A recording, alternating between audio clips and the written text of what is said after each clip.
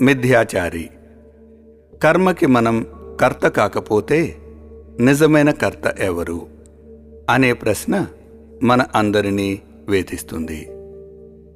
దానికి శ్రీకృష్ణ భగవానుడు ఇలా సమాధానమిస్తారు: ఏ మనుష్యుడైనను ఏ కాలమునందైనను క్షణమాత్రము కూడా కర్మను ఆచరింపకుండా ఉండలేడు.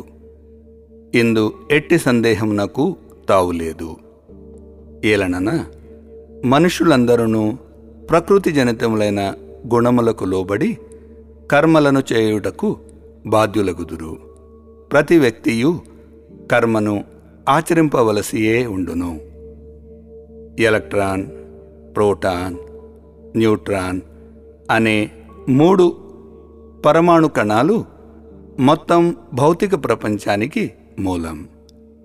అదేవిధంగా సత్వ, తమో, రజో అనే 3 గుణాలు మనల్ని కర్మలు చేసేలా ప్రేరేపిస్తాయి.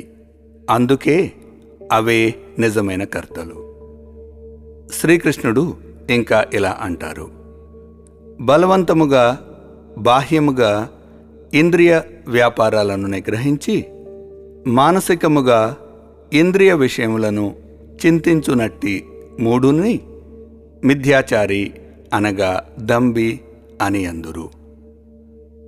కుటుంబ సామాజిక స్థాయిలో చిన్నప్పటి నుంచి మనం మంచి ప్రవర్తనకు పొగడ్తలను, చెడు ప్రవర్తనకు శిక్షను పొందుతూ పెరిగాము. ఉదాహరణకు, ఎవరైనా మనల్ని బాధ పెట్టినప్పుడు మంచి ప్రవర్తన గలవారిగా కనిపించడానికి మనం మన మాటల్ని, చేష్టల్ని నిగ్రహించుకుంటాము.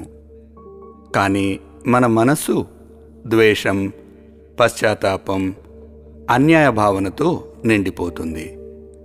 ఫలితముగా మన అంతర్గత బాహ్య స్వభావాల మధ్య సమన్వయం లేకుండా విభజిత వ్యక్తిత్వానికి, స్ప్లిట్ పర్సనాలిటీకి దారితీస్తుంది.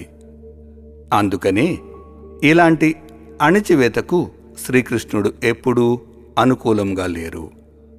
దీన్నే ఆయన మిథ్య అంటారు.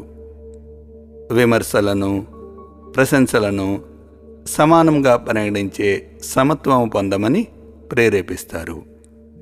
తద్వారా ద్వంద్వత్వము అదృశ్యమవుతుంది. ఆశ్చర్యకరమైన విషయం ఏమిటంటే, ఎవరు ఈ దుస్థితిలో జీవించాలని కోరుకోరు. కానీ దాని నుండి ఎలా బయటపడాలో చాలా కొద్ది మందికి మాత్రమే తెలుసు. అందుకే శ్రీకృష్ణుడు ఒకరు కర్మ యొక్క అవయవాలను అనాసక్తులై కర్మయోగములో వాటిని నిమగ్నము చేయడమనే తక్షణ పరిష్కారాన్ని చూపిస్తారు. అనాసక్తి అన్నదే గమనార్హము.